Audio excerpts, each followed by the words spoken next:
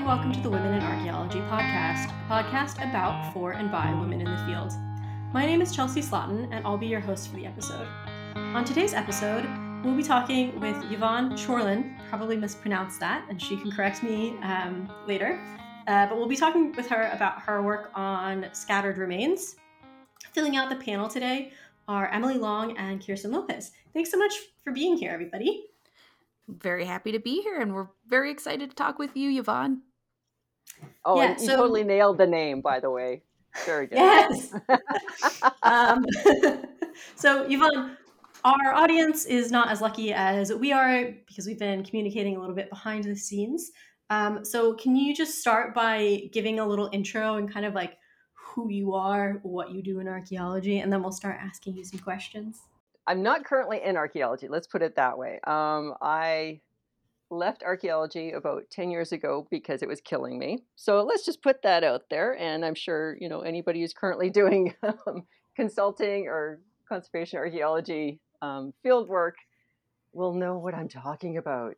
We've all been there. Oof. Oh, yeah, there comes a certain age where you're just like, do I want to do this when I'm 60 and my knees are already getting bad? My lower back already hurts. I'm already up to 8 Advil a day. Do I really want to continue doing this? Probably not. So I escaped and I transitioned into another career, which is research administration. So I'm currently working in higher ed as a grants and research facilitator. What the heck does that mean? That means that I provide services for academics, tenure track and tenure, anybody who wants to do research. So whether they're just starting out, they're emerging researchers, or they've been doing this for 30 years and they're unfamiliar with the grant scheme or what have you, anything in there. Primarily, I focus on grant applications, giving editorial support and feedback to grant applications. And then even after they've been awarded money, how do they spend that money? How do they hire students? Where do they get their equipment? Anywhere along that spectrum, that falls within my bailiwick now. Nice. Grants are complicated, and it's like basically running your own little business. Like, oh my gosh, yes. It not totally just the research. Is that. Yes, and it's something that you are not taught in academia. Yeah, no, not at all. Very true. Yeah, so these poor people, these poor academics that have been, taught how to research, hopefully, but in a very academic sense, and then they're thrown into these jobs where they're expected to not just do research, but also to teach, to write grants and spend the money and manage it, to hire and supervise students and manage this all very well. So it's a very different type context to what they've been taught and what they're used to. The training doesn't necessarily match the job. Absolutely. And I think anybody in archaeology can commiserate with that. Yes. And we do know that you are still doing some archaeological consulting. So even though you're like, I'm not in archaeology anymore, like, I think you are. You have a great podcast called Scattered that we will be linking to. And we're going to be talking a bit about some of the research that you're doing that is related to kind of scattered remains and found remains. But some of our listeners might not know what scattered remains are.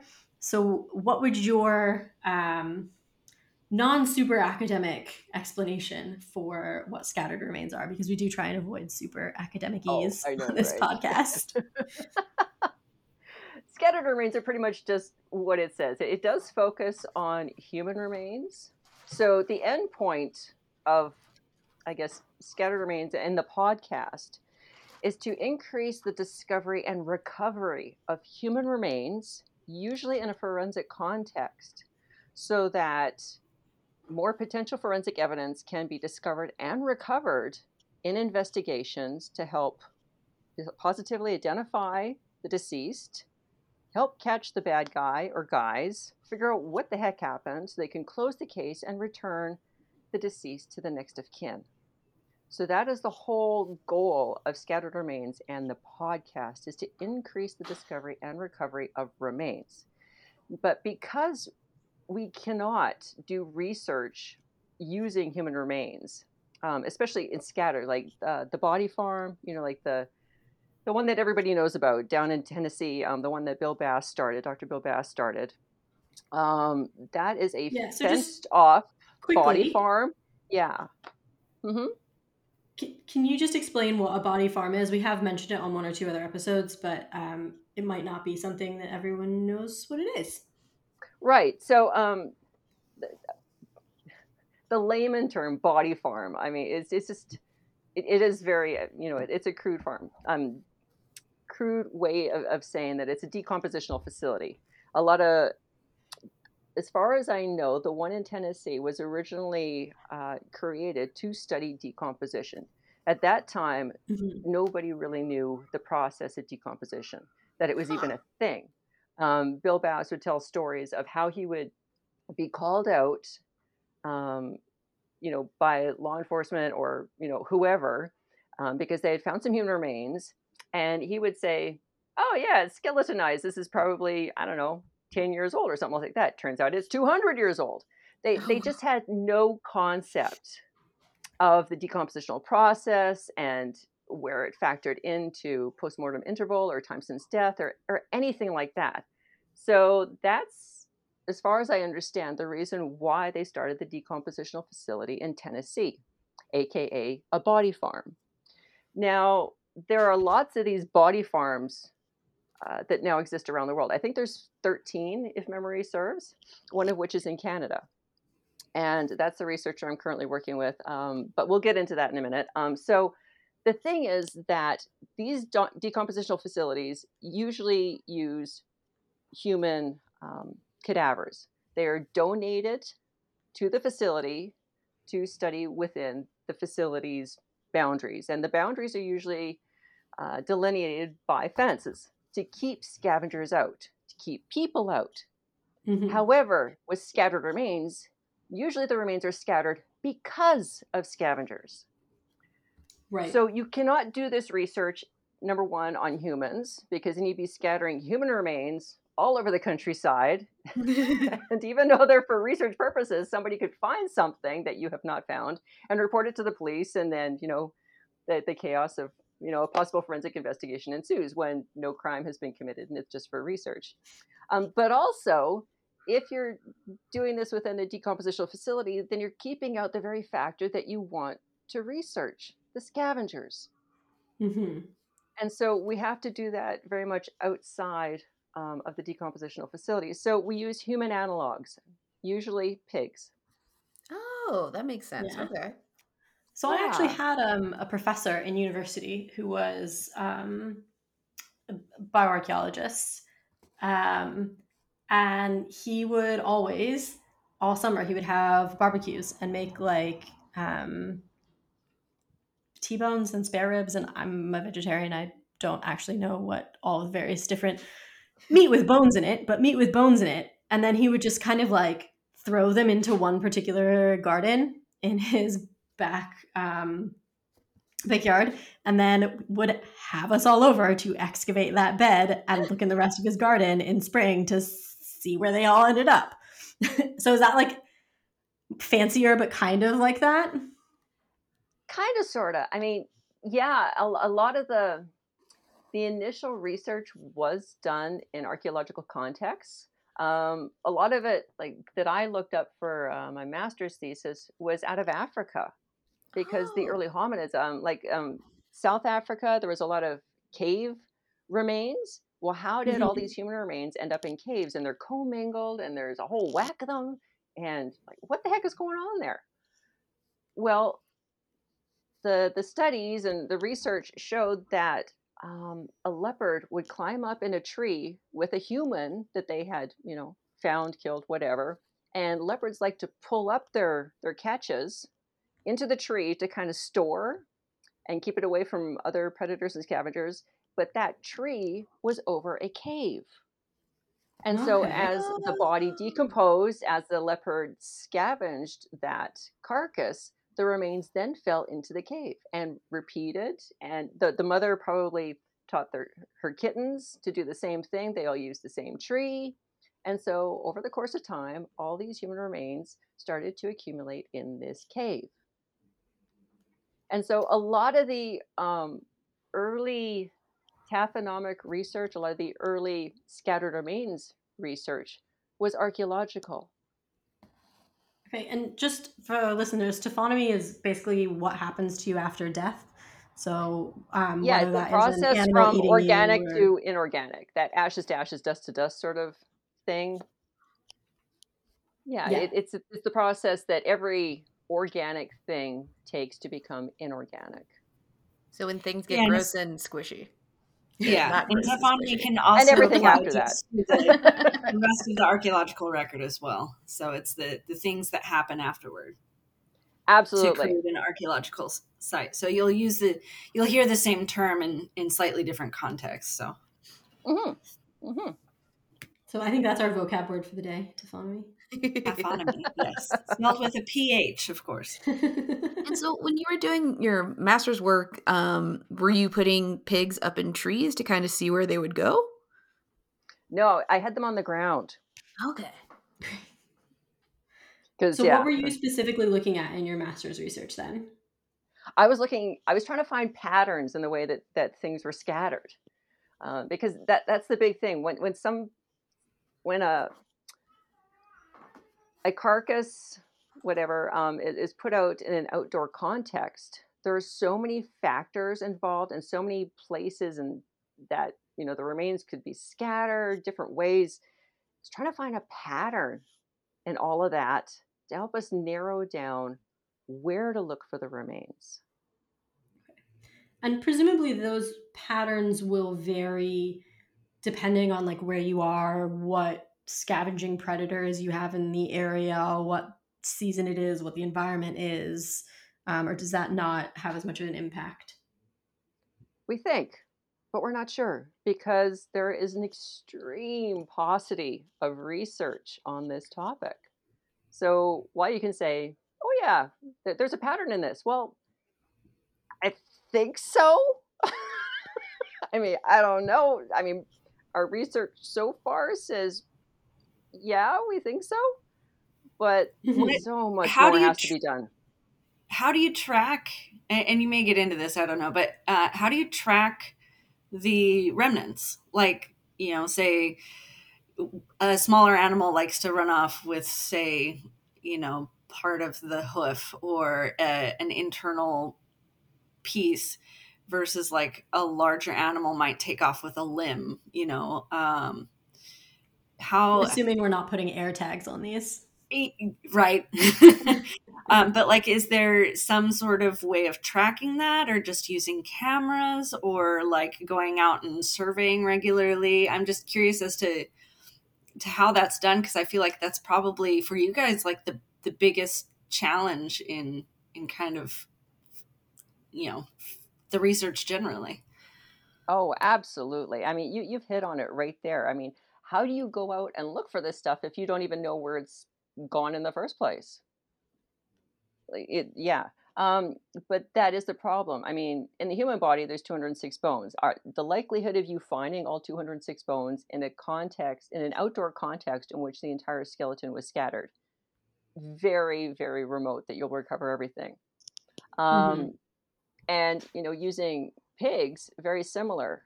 I mean, how do you recover all that? Especially when you're putting out a pig that has been, that's fresh.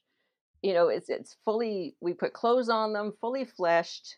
The pig was alive that morning. By the time we put it out a few hours later, the pig is dead, and they're already starting to bloat. So, I mean, of the 200 odd bones in that pig skeleton, how are you going to track all that? You can't. So again, that's where the patterns comes in. We're looking for patterns.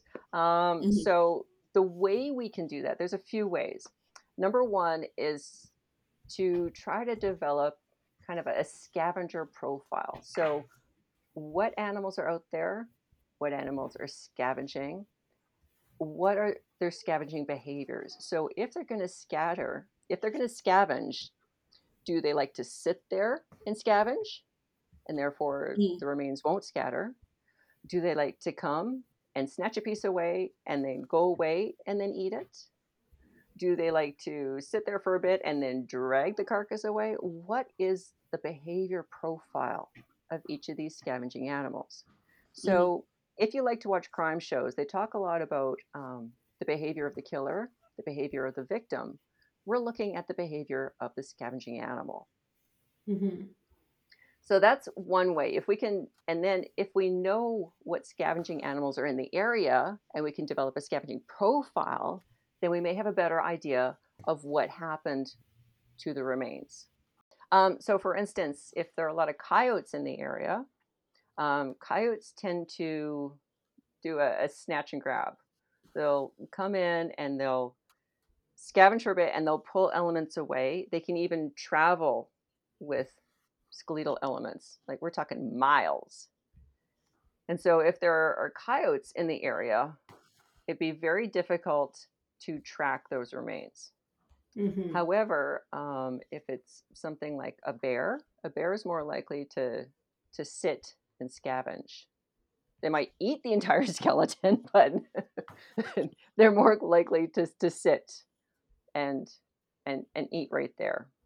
And then you have the like of vultures that just kind of pick off little smaller bits and don't always take off with whole elements like the bear, I guess. But the bear, like you said, would eat the skeleton. Are there, I mean, any animals that you're surprised by their behavior or like, I don't know, anything unique that you found so far? There's a little animal called a fisher. They look a bit like a marten. And yeah, they will drag stuff that you never, they're like ants. They'll drag stuff that's the same size as them. They'll drag it up a tree. Oh, wow.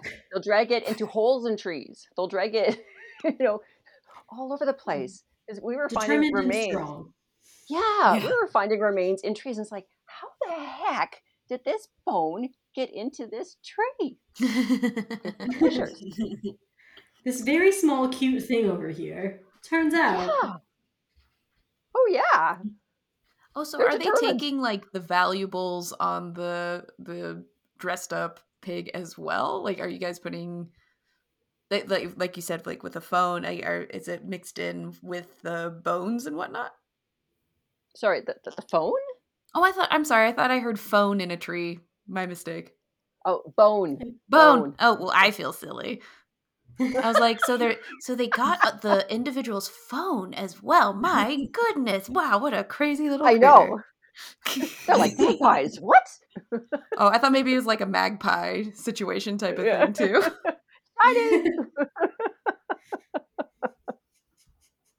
No, the fishers are very determined. Okay. Yeah. Have you ever seen like clothing impact on what can be done? Just because I'm thinking if like your body is in like a tighter fitting like jacket where it might not be as easy to like pull a limb away, for example, that might encourage that same sort of like scavenging in place or scavenging while sitting, standing. From what we've seen so far, so we're only putting one layer of clothing. So, a dress, a shirt, and pants, and anecdotally, trying to find clothing for pigs. So the pigs we use are 150 to 250 pounds. These are big pigs. So number one, human clothing doesn't really fit pigs. Number two, trying to find clothing that fits pigs of this size, like we're talking extra, extra large. Yeah, and then getting the clothing to go all the way and cover the pig. Yeah, I mean, all these logistics that you would never think about. So it's rare that a pig is completely covered by the clothing that we put on it. So that's the preface on that. Okay. So the likelihood that we're making it inaccessible, the pig inaccessible through the use of clothing is rare for us. We're just not doing that. And number two, the scavengers usually come after decomposition has already begun. So the studies that we're doing in Alberta, we're doing them during the summer. So we put them out in July or August, and then they're left out for a year. So decomp is usually well underway. We can get temperatures up to 30 degrees Celsius. in July and August or more. And so decomposition gets started pretty quick and is well underway by the time the scavengers started. So that the decompositional process will actually move the clothing Mm-hmm. and cause the pants to fall down and the shirt to go up. And there's actually been some studies showing that previously people have thought that when the clothing has moved on a carcass, it's indicative of sexual assault, but it's not. Mm-hmm. It's actually the decompositional process moving the clothing. Okay. So then that makes the carcass even more accessible to scavengers. Sure. Well, Yeah. that is a really good kind of segue into a break. And when we come back, I would love to hear some more about like what the specific research that you are currently doing is working on, and maybe learn some more about clothing for pigs. We'll see you all after the break. Did you know that we have a blog?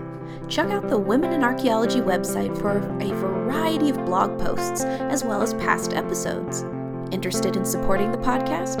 From the website, you can check out our Patreon account and learn about the different ways to help support the blog and podcast. We can give you a cool sticker in return. Again, thank you for listening. Hi, everybody, and welcome back to the Women in Archaeology podcast. So far on today's episode, we've been talking with Yvonne Chorlin about her work on scattered remains. We ended the last segment talking a little bit about dressing up the pigs and studying what scavengers do with them. And to start this segment off, Yvonne, I'd really love to learn a little bit more about the work that you're doing with the Body Farm in Canada, and what kind of questions you're trying to answer and what you're trying to learn. Okay, so the Body Farm in Canada, or the decompositional facility in Canada, is run by Dr. Sherry Forbes. Mm-hmm. And she's now at the University of Windsor. And so I'm not actually working at the decompositional facility because, like we discussed, I mean, there wouldn't be any scattering at the decompositional facility because there's no scavengers allowed on decompositional facilities. So the reason all this came about is because law enforcement, their canine units, so the cadaver dogs that the canines use, canine units use in law enforcement, the dogs need to be trained on human scent.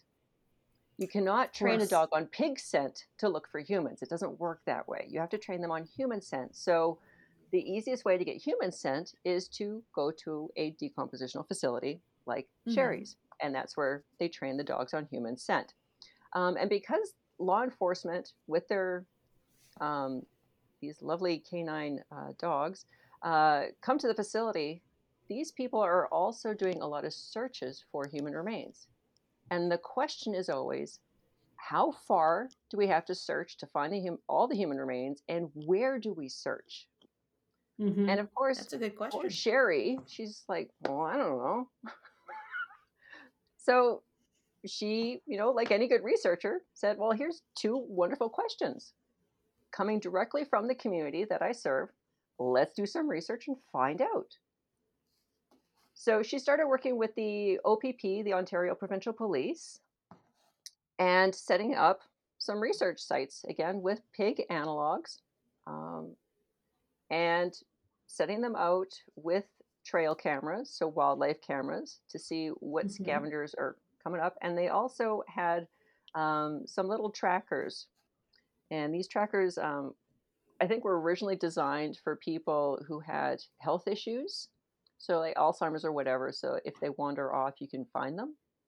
Okay. And so they had some of these trackers that were given to them, and they placed them on certain parts of the pig. So let's say 2 per pig, a forelimb and a hind limb or something else like that. And so at least they could find, hopefully, where those limbs went. And so those trials have been going on for a few years now. And then she wanted to expand across the country. So when it came to Alberta, she was hunting around for somebody with biological anthropology training. And she got my name, and that's how I got roped in. So we've been doing the Alberta trials for a couple of years now. We'll be coming into our 3rd summer. And again, the reasons are just the research questions are just, where do the bones go and how far do they go? And how recent are we talking? Like, are this is this being employed for like trying to figure out where to look for like cold cases, or is it like, you know, crimes that you think may have been committed in the last year? I'm kind of curious as to, you know, how long, how old the bones are, like how long the taphonomic process has been going on. Is it just like looking for bones that have been like moved around, or is it also like bones that may have been moved around 25 years ago and then have 25 years of like leaf litter on top of them? Or, you know, yeah, just like curious as to parameters, I guess. Okay, so the thing is, since we're talking now, I haven't been doing this for 25 years. So Sure. I wouldn't have a site that's 25 years old, so I could not directly address a cold case that has been cold for 25 years. Yeah, that's a great point. Right. Yeah. And that's part of the Didn't put my thinking hat logistical on. issues of doing this research, is that you want it directly applicable to a cold case. But the thing is, we can't directly replicate those conditions. Number one, because we don't know the direct conditions of that cold case, because that would include climate, humidity, soil pH, all of those climatic conditions in the exact spot where that person was thought to have been deposited. We cannot replicate all that. And include in that the postmortem interval. Like anything more than a couple years is very difficult to do in a research setting, because that means that you have to have cameras out for a long time monitoring the scavengers. You have to go out, you know, every so often to see where the remains are, to track the remains, to map the remains so that you know where they're going. So all these logistical concerns is very difficult to do in the long term. You're looking at a longitudinal study. And that kind of explains that why there are so many cross-sectional studies in the literature. There are a lot of cross-sectional studies in the literature based usually on casework done by forensic anthropologists or biological anthropologists working for forensic contexts. And so they've taken sort of, you know, their cases where they know where the remains ended up. Do they necessarily are trying to figure out where the body was originally deposited? Not necessarily.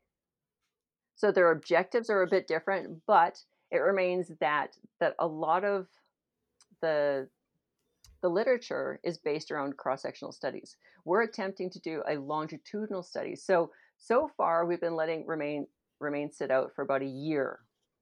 Okay. But is it directly comparable to a cold case that's a year old? Well, no, because that cold case probably wasn't going to be situated exactly where we put the pig. Sure. And the climatic conditions, you know, around that cold case could be completely different than what we're dealing with. So we're doing the best we can with what we've got. And again, looking for those general patterns that may help give us some direction rather than giving us any specific answers. So along those lines, have you seen any contrasts between the two locations in Canada, the Ontario versus Alberta? I mean, I know that they're, you know, fairly different, but it's, you know, not as much of a contrast as, like, say, the American Southwest and the American Northeast. It's, you know, a similar longitude. But have you noticed any differences amongst the scavenger profile and how that impacts the carcass at all yet? Or I'm sure that's probably still part of what you're looking at. Yeah, totally. The scavengers in Ontario are different than the ones we see in Alberta. And even within Alberta, we're seeing differences between Calgary and Edmonton. And even just south of Calgary. We've got a couple studies going just south of Calgary and west of Calgary. And so, you know, even just that little variation just outside of Calgary is showing differences in scavengers. One of the biggest differences between Ontario and Alberta are the vultures. Ontario has vultures, turkey vultures. We don't see those in Calgary. We do see turkey vultures in Edmonton. I didn't even know they were there. And I did my master's in Edmonton on this topic. I did not know that they were there. So whether, I didn't see them because I didn't have the technology to capture them, I don't know. But yeah, definitely differences in scavengers. Sherry is very keen to get a polar bear on camera. She's going to have to go up north for that because they don't come down south. But yeah, but we have had grizzly. We have had cougar. The cougar we saw just outside of Calgary at one of our sites late last year. And yeah, so definitely differences. And we're always surprised with the data we get back. Always surprised. And with that data you're getting back, do you feel like you're able to provide an even better set of like search ideas and whatnot for law enforcement? Well, again, we're very conscious that there are so many factors involved in this, and that we can only give information relating to general patterns. So, for instance, if one of the first questions I would ask somebody who's, found remains or they're going to be setting up a search is, where is it? Because that would indicate to me, hopefully, what the scavengers in that area might be. And then, like we were talking about before, now that we know something about how some particular animals scavenge, then because we know the scavengers, we might be able to figure out, based on their scavenging profile, the likelihood of where those remains might be. How far they would have to search, direction, maybe not, but definitely how far. Yeah. Nice. That's really, really interesting. And I understand there are definitely limitations on all that. And I'm genuinely curious, just like how much more, like what are the other things you want to try to learn about? What are the next experience? Are you going to try to put on, like, are you going to put on more of the little trackers on the limbs, or like what are the other things you want to try to do just to get more interesting data? Well, okay. Number one, we're swimming in data. Just so you know, we're swimming in data. We don't want any more data. So last year, we don't, in Alberta, we don't have access to the little trackers that they have in Ontario. So we had to figure out some sort of solution because we did want to try the trackers. Because how else are you going to figure out where these remains go? Like when they're going, past sort of usually when we go out and search, let me backtrack for a little bit. Usually when we go out and search, it's a lot of the remains are concentrated around the original deposition point. And so, and it's easy to search around that original deposition point because the further out you go, the more area you're searching, and therefore it's more difficult to find anything because you're getting into fatigue, you're searching more area, all that stuff. So when you've got that initial point of deposition and you know where that is, so when you know that original deposition point, that's the point from which all the remains originated. So it makes sense that any remains that you find will be concentrated around that. So it's easier to search. You're more likely to find more remains around that original deposition point. And the further out from that point you go, the less likely the remains will be. It'll be harder to find them because they'll probably be more spread out. And who knows where they could be anywhere, in the countryside. So we really needed to figure out some sort of tracker situation for our Alberta study. So Sherry did some serious searching and she figured out these new trackers. We actually have to drill through the flesh and the bone and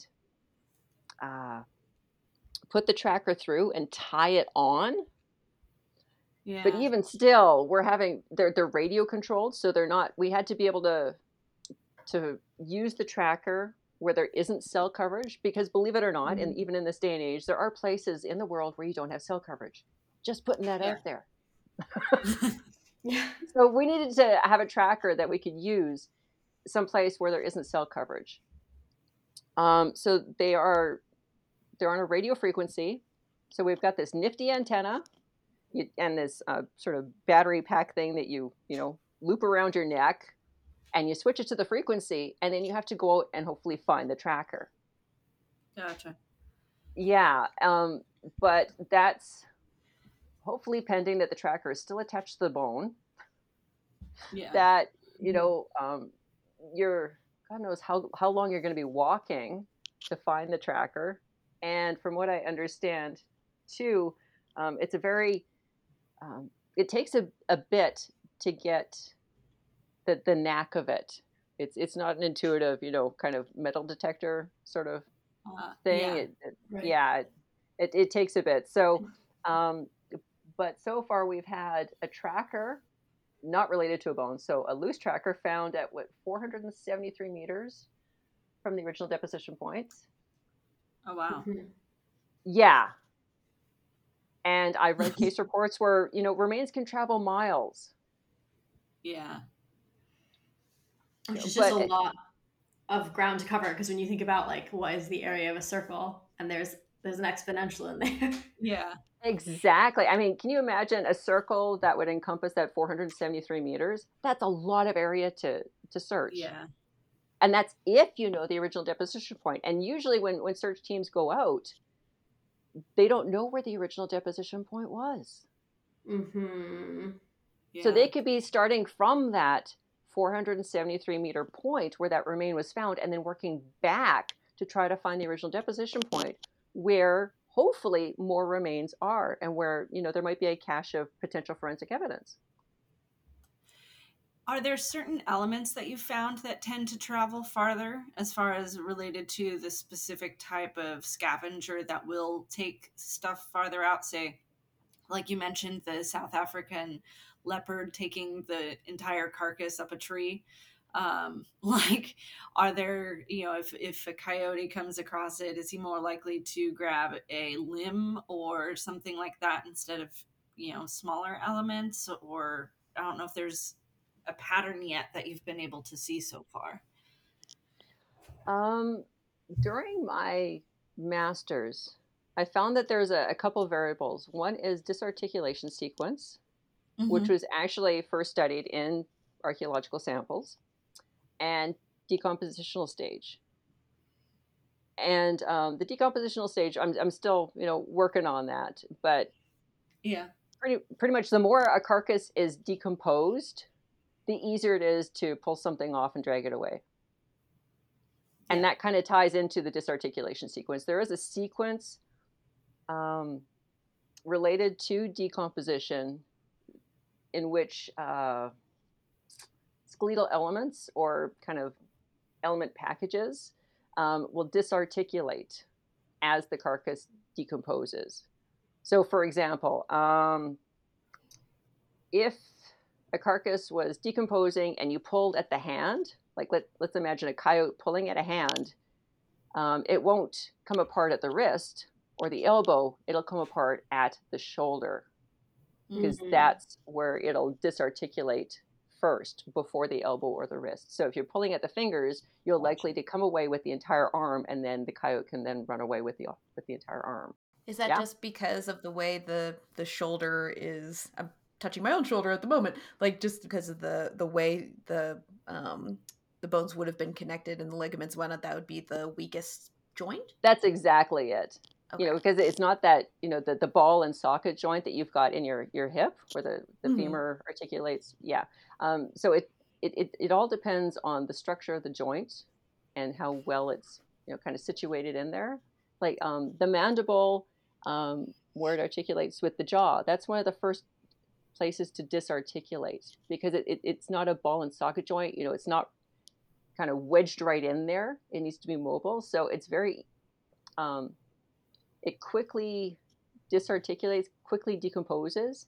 And that's one of the easiest, I guess, elements to separate from the body is the mandible. Yeah.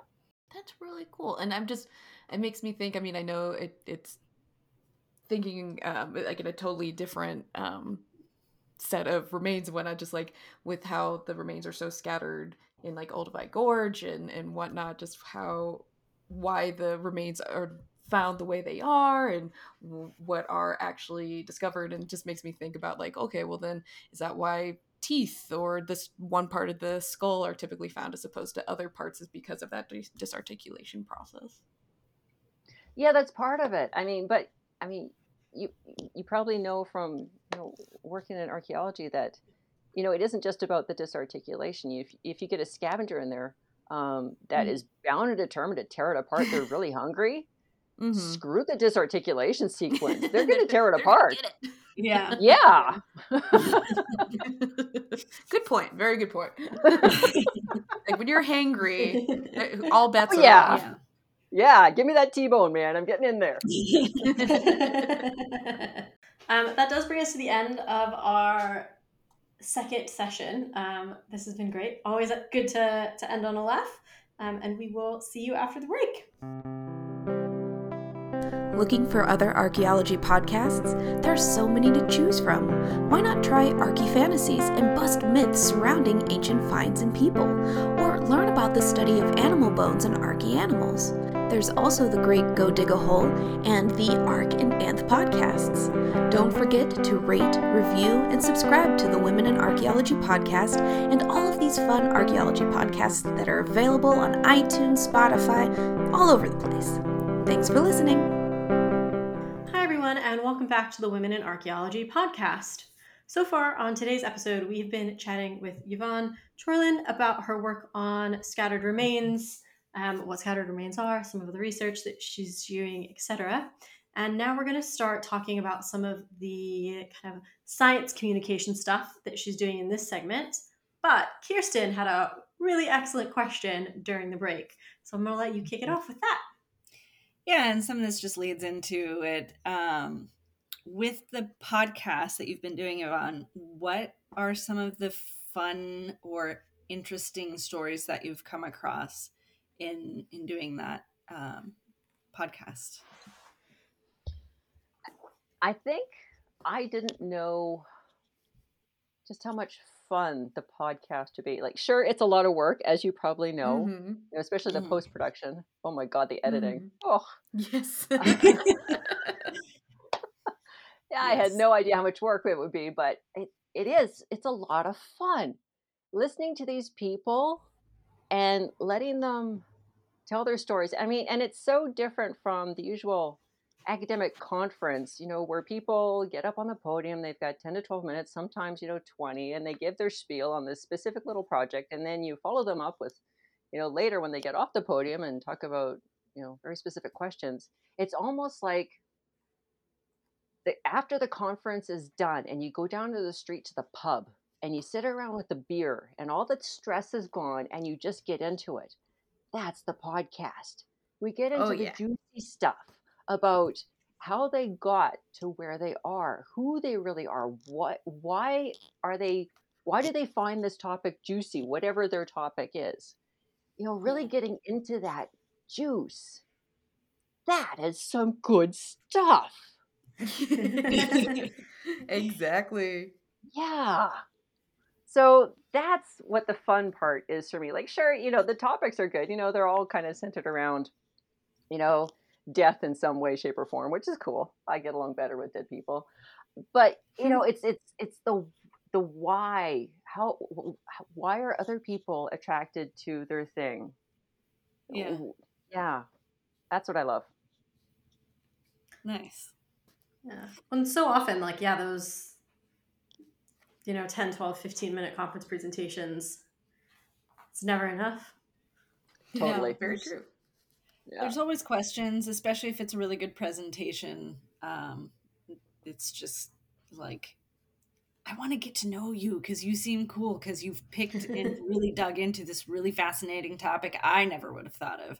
Like, how did you get to this point? And that's a lot of fun. And I think I can speak for, Emily and Chelsea, like, that's why we still do this. I mean, it's so fun to be able to talk to other people, and especially the women in this field that are doing the thing, and just the diversity of experiences and research topics, and just getting out there the interesting research that they're doing that not many people may, hear of, and just being able to share that. I don't know. It's amazing to be able to like nerd out. Yeah. Oh, totally. And allow other people to nerd out with you. It's like this Exactly. great big nerd session. It's awesome. It really is. So what kind of inspired you to start the podcast then?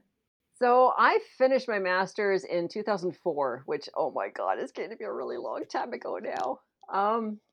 And I knew I was onto something back then, because it seemed like the only person that had studied anything regards to scattered remains and patterns thereof was Bill Haglund out of Washington. And yeah, with the Green River murders. And then since then, very little had been done. But as soon as I started looking at it, I saw the potential, not just in, having however many lifetimes of doing research. If I wanted to do research, and be reincarnated and come back and do it again and again and again, I could, because there's just so many factors involved. But also the potential to apply it in practical applications. I saw the potential, and it really bothered me that there was nobody else doing the research. There was nobody else asking the questions, or even if they were asking the questions, they weren't able to do it. And kind of like I touched on before, doing the longitudinal studies, that's tough. It requires commitment. You got to be in it for the long haul, but it is needed. Yeah. And so the funding. Yeah. Funding? What's that? I got so no much funding. These years is, a year or 2 years or 3 years if you're lucky. You don't have the ability to say, I want to do a 20-year study of this. Exactly. Funding these days. Yeah. And this is one of those areas too that falls in between sort of the funding cracks. Is it science? Is it social science?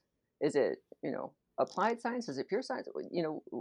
Is it community driven? Is it pure reason? Like, what is it? It falls into this amazing gray zone. And I think the main thing that got to me was, I don't think people really understand the importance of this topic and how it impacted and could influence specifically forensic context, forensic investigations. Because, everybody talks about when you already have the potential forensic evidence and analyzing that. They don't talk about actually getting the evidence. They're always talking about analyzing that evidence. Well, I want to talk about actually getting the evidence so that you can analyze it. Let's talk about the collection, shall we? And it was a real bee in my bonnet that nobody seemed to be asking the questions. So I started the podcast just to increase awareness. I wanted to increase awareness and get the information out there in an accessible format. So I didn't want it to be sitting on a shelf behind a publisher's paywall, which is what a lot of scientific journal articles are. Yeah. They're sitting behind a publisher's paywall, which bugs me to no end. Or they're, sitting in a report on somebody's shelf. Nobody's read the report. Nobody cares. Nobody has the time. So what is an easy, accessible format? Podcasting is a great way to do that now. And it can often be entertaining. So, hey, there's that bonus too. Yes. So that's why I started the podcast. That's wonderful. I think that's been like a great, like a lot of the folks who've created the different like archaeology, anthropology, different kinds of podcasts is that issue of accessibility. And you're totally right. It's such a great way to get people interested, get information out there in an accessible way. And I'm really glad you're doing it. It's a great podcast. Yeah. Thank you. I'm like I said, I'm really enjoying it. I'm getting to meet all these new people that I wouldn't normally get to meet. Cold calling. Holy smokes. It is scary. Like with you guys, it's like, I'm just going to put this out there and hopefully it won't end up in your junk box somewhere. Oh yeah. We're in But the I same really boat. do. We're like, this person seems cool. Would you like to come on our Yeah. podcast, please? Please reply. And then you meet them and you have an amazing conversation, and it opens up all these new ideas and avenues of thought and perspective. And then Mhm. you Yeah. oh yeah, how can I include this in my own research and how I'm looking at things? And it's just like, what? Brain fire. I will take this moment to pitch and say, if you're listening and you want to come on our podcast, and I'm gonna like go out on a limb and say Yvonne's podcast either, like send us an email. We love hearing from you. Absolutely. Yes, please reach out and contact me. Yeah. Well, and with that kind of thing, like, are there certain topics you're hoping to cover more of in the future with the podcast? I'm always open to hearing about new topics. I always put it out there that if you have something that you think should be on the podcast or that you'd like to hear about, that you're more curious about, drop me a line, because I'm always searching for topics. I'm always searching for people. Even as it is, like compared to where I was, a year, 2 years ago, the podcast is expanding a little bit. It's not just about scattered remains anymore. It's getting to be more about the dead. I've talked to the Canadian Casualty Coordinator. She works in the Canadian military, and she focuses on not the repatriation, because we're not like the U.S. Where soldiers, Canadian soldiers, have fallen. We want to ID them and let their next of kin know that they've been ID'd and bring them over for a proper burial, all that kind of stuff. So she does that for Canadian context. On Monday, I just talked to her colleague in Australia who does the same thing, but the theater, the number of wars and the battles and the theater of war is completely different for Australia compared to Canada. And so, while my Canadian colleague is looking at mainly France and the Canadian soldiers that died in France, her Australian colleague is looking at Papua New Guinea, Japan, Korea, Italy, Turkey, all over the place. And talking about just how respect for the dead is a human thing to do.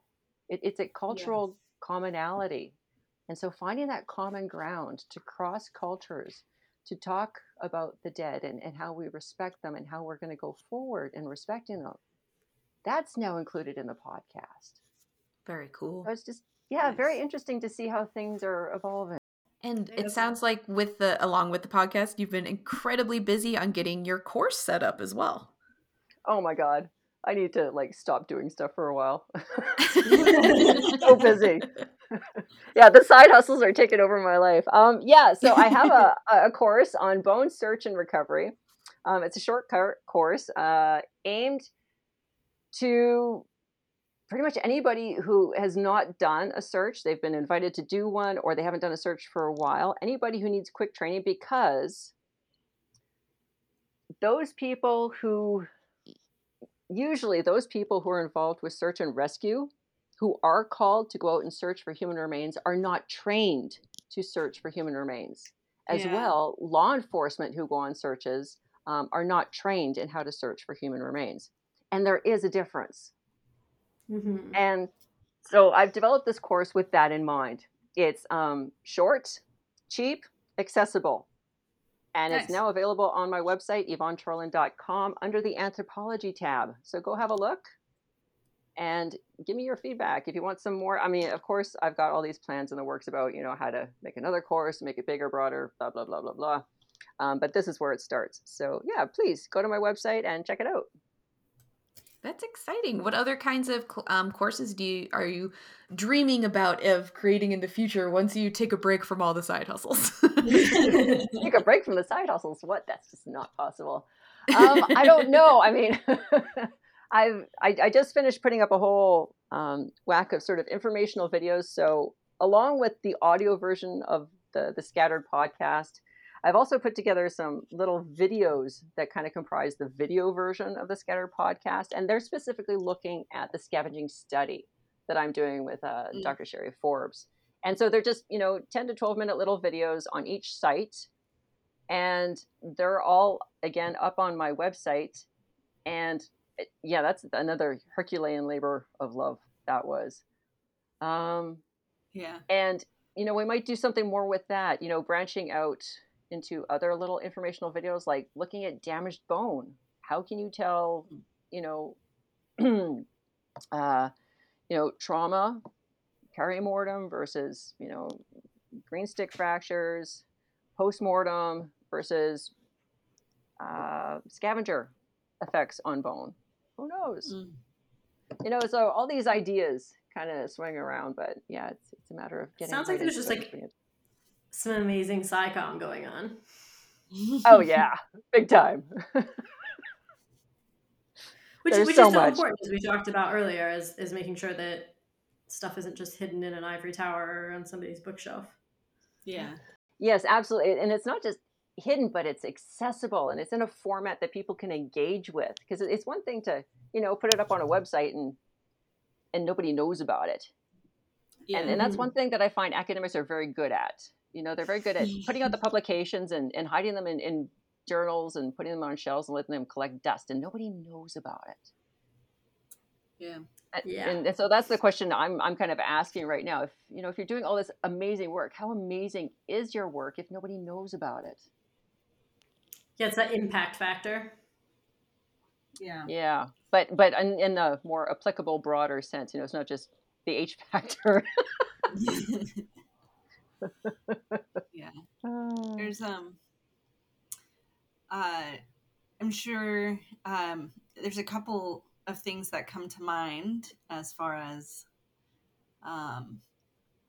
additional stuff to scope out. I'm sure you've heard of already, but just listening to you talk about your research reminds me of Jason De Leon's work on the Southwest border. I don't know if you're familiar with his stuff. No, what has he done? He works with taphonomy and site formation processes along the migrant trail between Mexico and the U.S. Okay.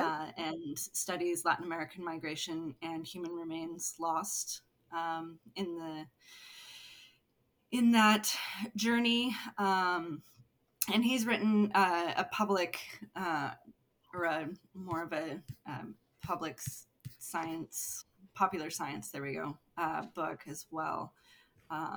That seems really interesting, that I've had it's been on my reading list for a while. I just haven't gotten around to it, called The Land of Open Graves. And his work is really interesting and kind of falls along like, a similar, totally different research, but, like you're saying, there's not a whole lot of research on scattered remains, and that's one.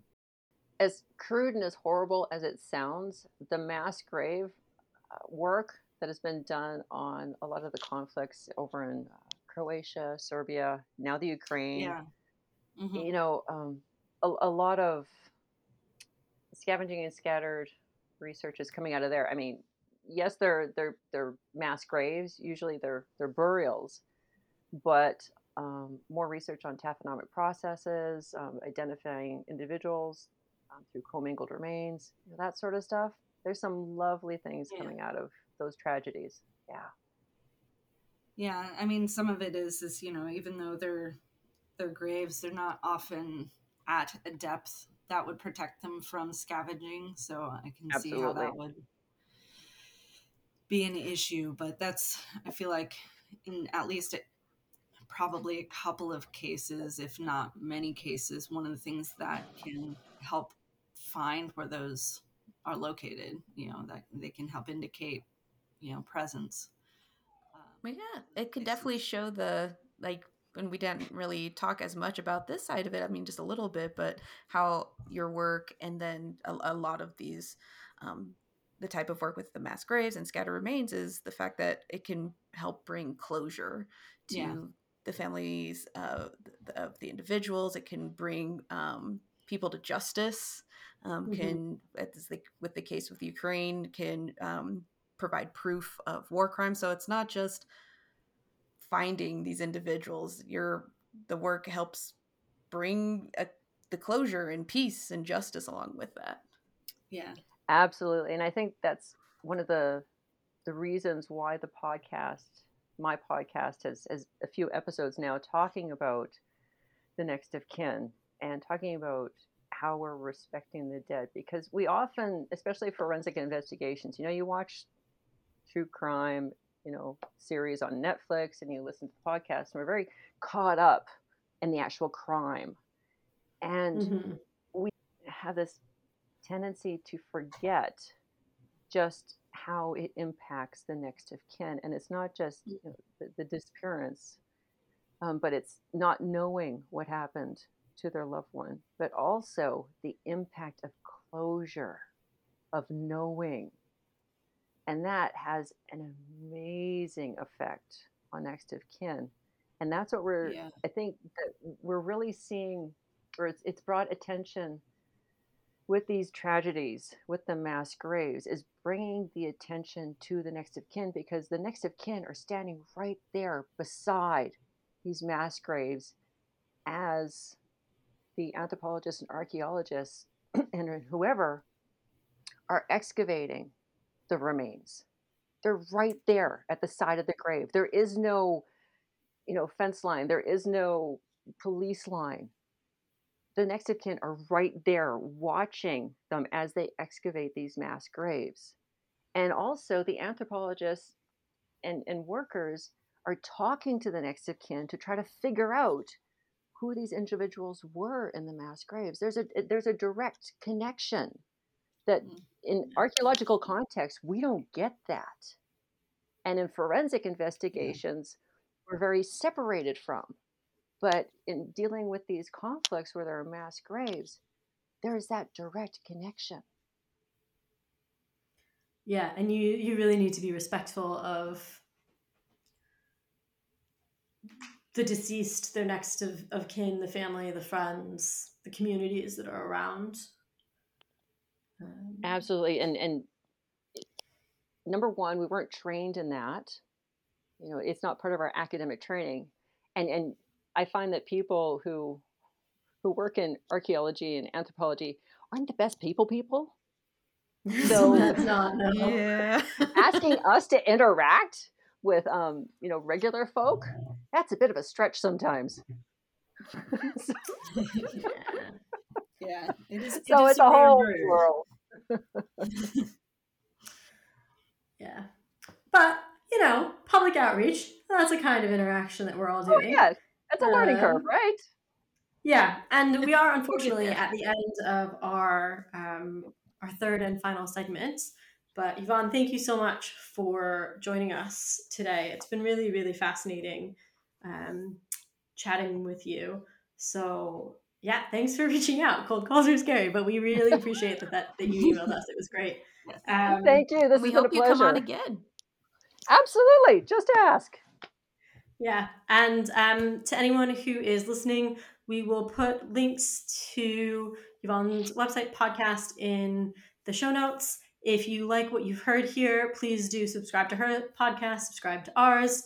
You can also find us at www.womeninarchaeology.com or on Twitter at WomenArchies, on Mastodon at WomenArchies, at mastodon.social. I think I'll put that link in the show notes as well. That was a recent addition. You can reach out to us at womeninarchaeology@gmail.com. We'd love to hear from you. If you want to come on the show, please do. And a massive thank you to all of our Patreons as well for supporting the podcast and the work that we're doing.